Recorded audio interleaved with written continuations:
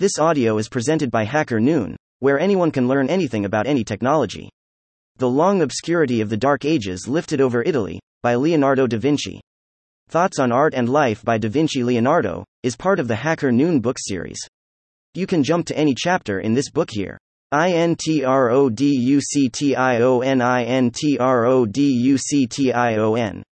The Long Obscurity of the Dark Ages Lifted Over Italy, Awakening to a National though a Divided Consciousness.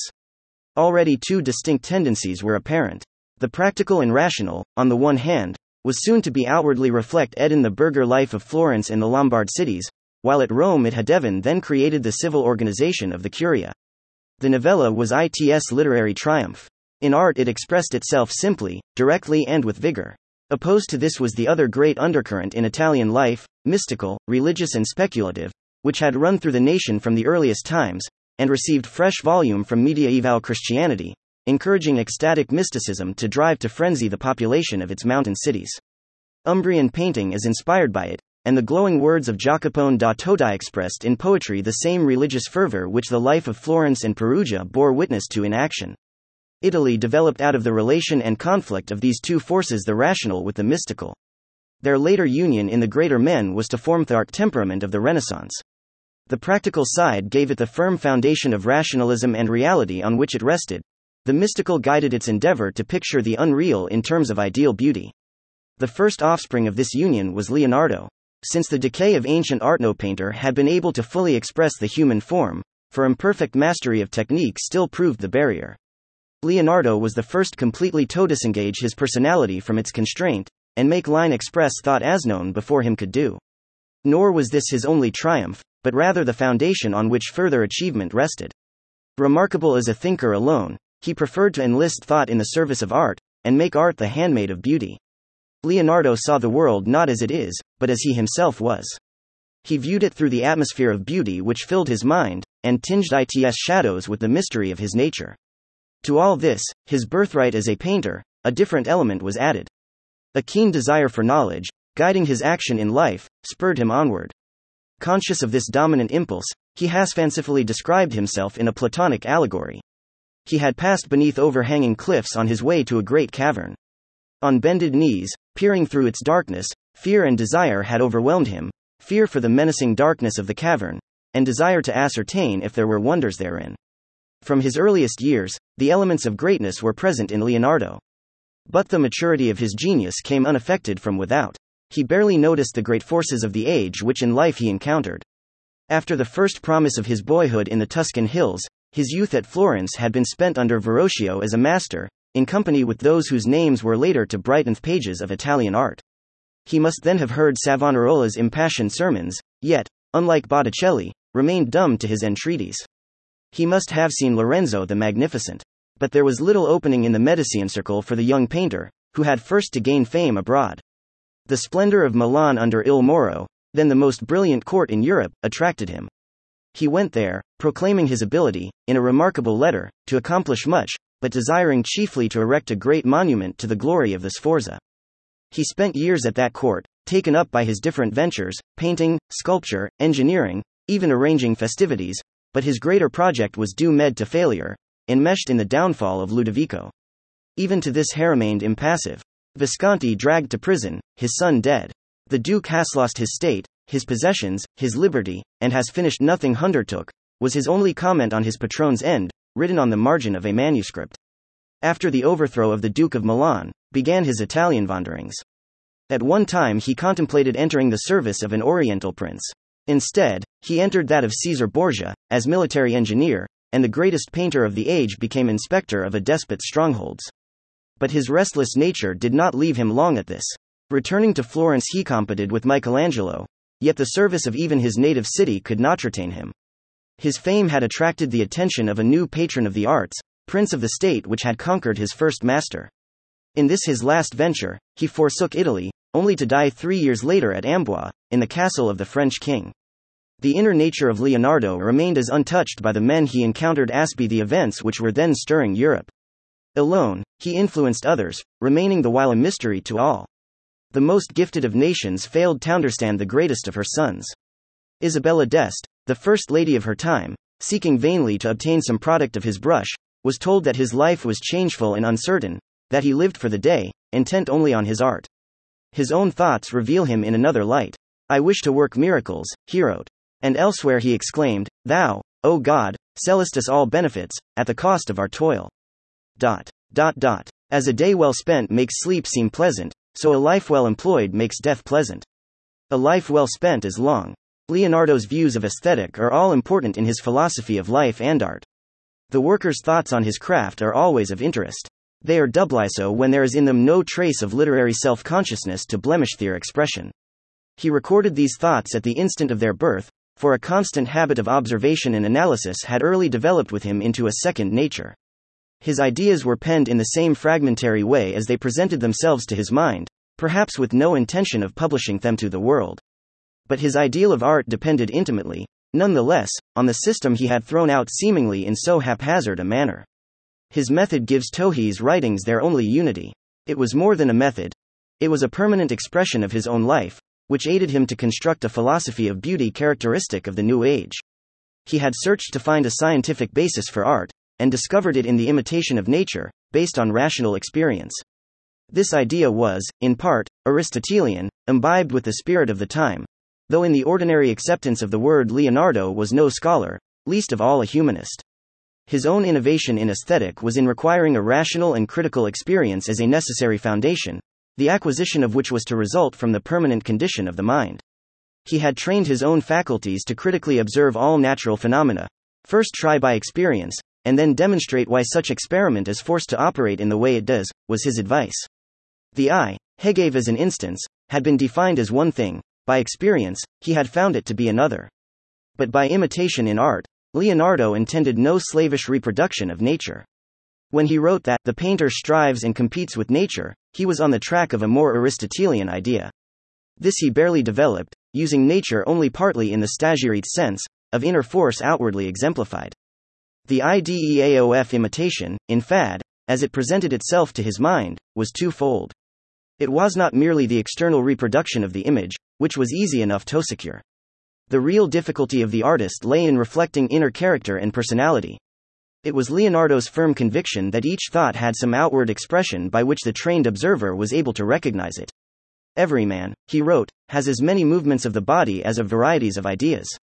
Thought, moreover, expressed itself outwardly in proportion to its power over the individual and his time of life. By thus employing bodily gesture to represent feeling and idea, the painter could affect the spectator whom he placed in the presence of visible emotion. He maintained that art was ofs light use unless able to show what its subject had in mind. Painting should aim, therefore, to reproduce the inner mental state by the attitude assumed. This was, in other words, a natural symbolism, in which the symbol was no mere convention, but the actual outward projection of the inner condition of the mind. Art here offered an equation of inward purpose and outward expression, neither complete without the other. Further than this, influenced by Platonic thought, Leonardo's conception of painting was, as an intellectual state or condition, outwardly projected. The painter who practiced his art without reasoning of its nature was like a mirror unconsciously reflecting what was before it. Although without a manual act, painting could not be realized, its true problems of light, of color, pose and composition, of primitive and derivative shadow, had all to be grasped by the mind without bodily labor. Beyond this, the scientific foundation in art came through making it rest upon an accurate knowledge of nature. Even experience was only a step towards attaining this. There is nothing in all nature without its reason, he wrote. If you know the reason, you do not need the experience. In the history of art, as well, he urged that nature had been the test of its excellence. A natural phenomenon had brought art into existence. The first picture in the world, he remarked in a happy epigram, had been a line surrounding the shadow of a man, cast by the sun on the wall. He traced the history of painting in Italy during its stagnation after the decay of ancient art, when each painter copied only his predecessor, which lasted until Giotto, born among barren mountains, drew the movements of the goats he tended, and thus advanced farther than all the earlier masters. But his successors only copied him, and painting sank again until Masaccio once more took nature as his guide. A quite different and combative side to Leonardo's aesthetic, which forced him to state the broad principles of art, appears in his attacks on poetry and musicas inferior to painting. In that age of humanistic triumph, literature had lorded it over the other arts in a manner not free from arrogance. There was still another cause for his onslaught on poetry. Leonardo resented the fact that painters, who were rarely men of education, had not defended themselves against the slurs cast on their art. His counterattack may have been intended to Hidea's own small scholarship. It served another end as well. His conception of the universal principles of beauty was made clear by this defense. His first principle stated broadly that the most useful art was the one which could most easily be communicated. Painting was communicable to all since its appeal was made to the eye. While the painter proceeded at once to the imitation of nature, the poet's instruments were words which varied in every land. He took the Platonic view of poetry as a lying imitation, removed from truth. He called the poet a collector of other men's wares, who decked himself in their plumage. Where poetry presented only a shadow to the imagination, painting offered a real image to the eye. And the eye, as the window of the soul through which all earthly beauty was revealed, the sight, he exclaimed, which had discovered navigation, which had impelled men to seek the West, was the noblest of all the senses. Painting spoke only by what it accomplished, poetry ended in the very words with which it sang its own praises. If, then, poets called painting dumb poetry, he could retort by dubbing poetry blind painting. In common with his successors, Leonardo could not escape from this fallacy, which, in overlooking all save descriptive verse, was destined to burden aesthetic until demolished by Lessing. It was the opinion of Leonardo that the temporary nature of music caused its inferiority to painting. Although durability was in itself no absolute test, else the work of coppersmiths would be the highest art, yet in any final scale, permanence could not altogether be disregarded. Music perished in every act of its creation, while painting preserved the beautiful from the hand of time. Helen of Troy, gazing in a mirror, in her old age, wondered how she had twice been ravished. Mortal beauty would thus vanish, if it were not rescued by art from destroying age and death. Leonardo contrasted painting with sculpture, for he had practiced both, and thought himself peculiarly qualified to judge their merit. He considered the former the nobler art of the two, for sculpture involved bodily toil and fatigue, while by its very nature it lacked perspective and atmosphere, color, and the feeling of space. Painting, on the other hand, caused by an illusion, was in itself the result of deeper thought. An even broader test served to convince him of its final superiority. That art was of highest excellence, he wrote, which possessed most elements of variety and universality. Painting contained and reproduced all forms of nature, it made its appeal by the harmonious balance of parts which gratified all the senses. By its very duality it fulfilled the highest purpose.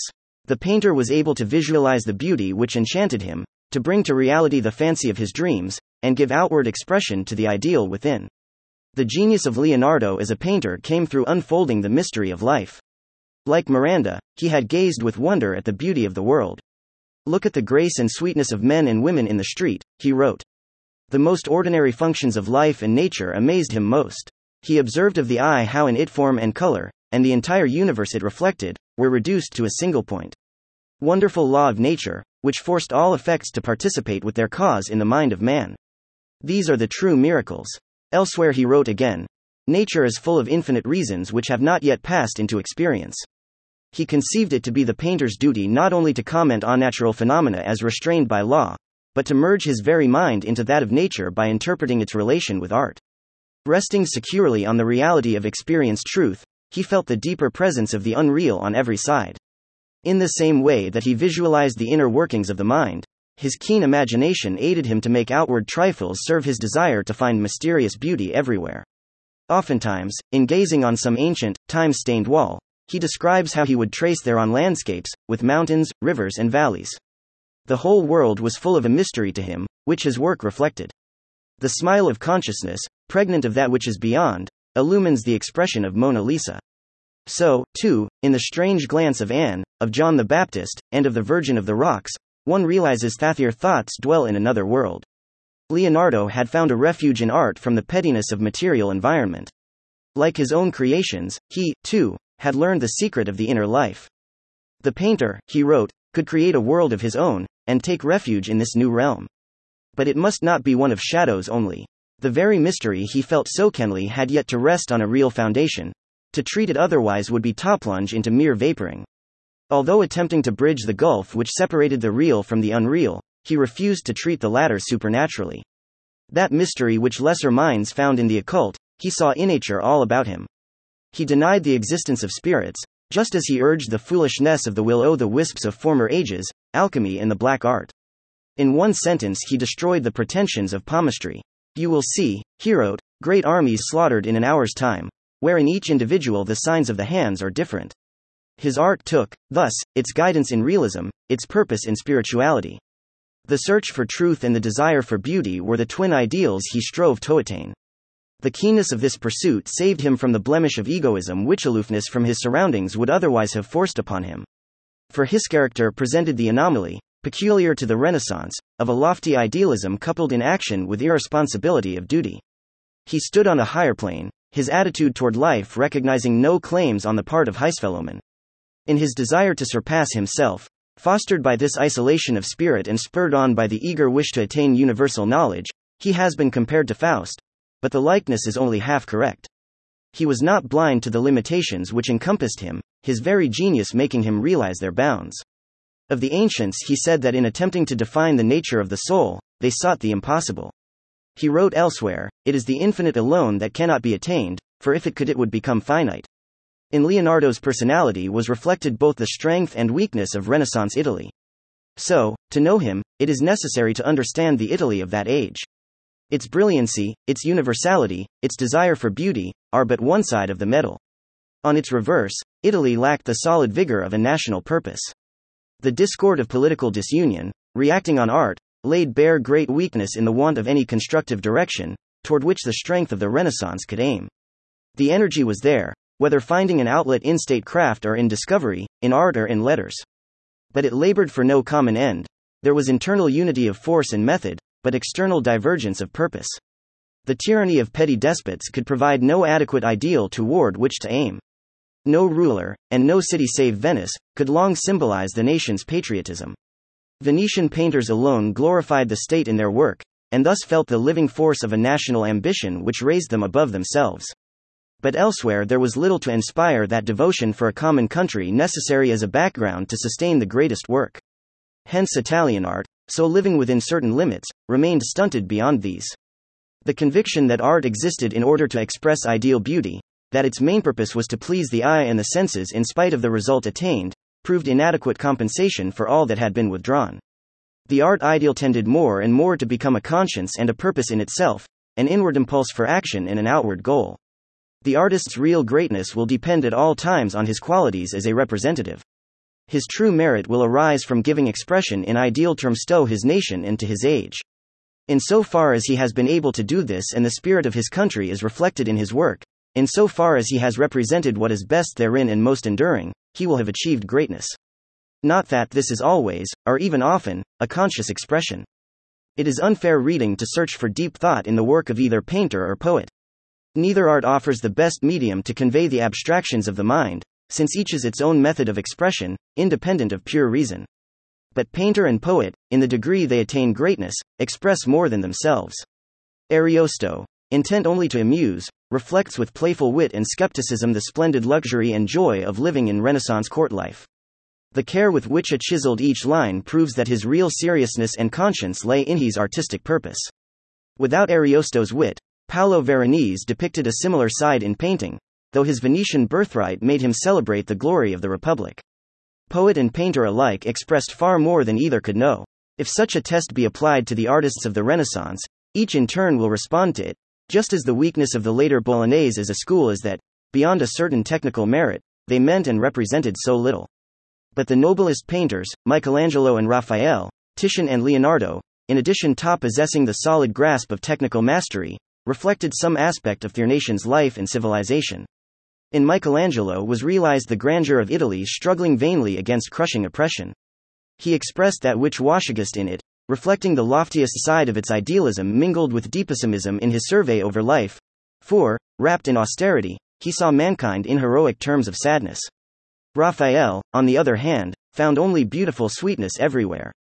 The tragedies of life failed to touch the young painter, who blotted from view all struggle and sorrow, and, in spite of the misery which had befallen his nation, could still rejoice in the sensuous beauty of the world. There was another side to the Renaissance, dependent neither on beauty nor heroic grandeur, yet sharing in both through qualities of its own. Titian, who painted the living man of action, the man of parts, susceptible alike to the appreciation of ideal beauty and heroic impulse, but guided withal by expediency, reflected this more practical aspect of life. In his portraiture, he expressed the statecraft for which Italians found opportunity beyond the Alps, since in Italy it was denied them, and Titian found even Venice too narrow for the scope of his art. But before Titian, before Raphael, before Michelangelo, Leonardo reflected the rationalism and the mystery, the subtlety and the philosophical speculation, of the age. To find in his work only the individual thought of genius would be to mistake, perhaps, its most important side, for the expression of his mind, both be its brilliancy and its limitations, is typical of the spirit of his time. The Italian Renaissance was reflected in him as rarely a period has been expressed in the life work of a single man. He represented its union of practice and theory, of thought placed in the service of action. He summed up its different aspects in his own individuality. Intellectually, he represented its many-sidedness attained through penetration of thought, and a keenness of observation, profiting from experience, extended into every sphere.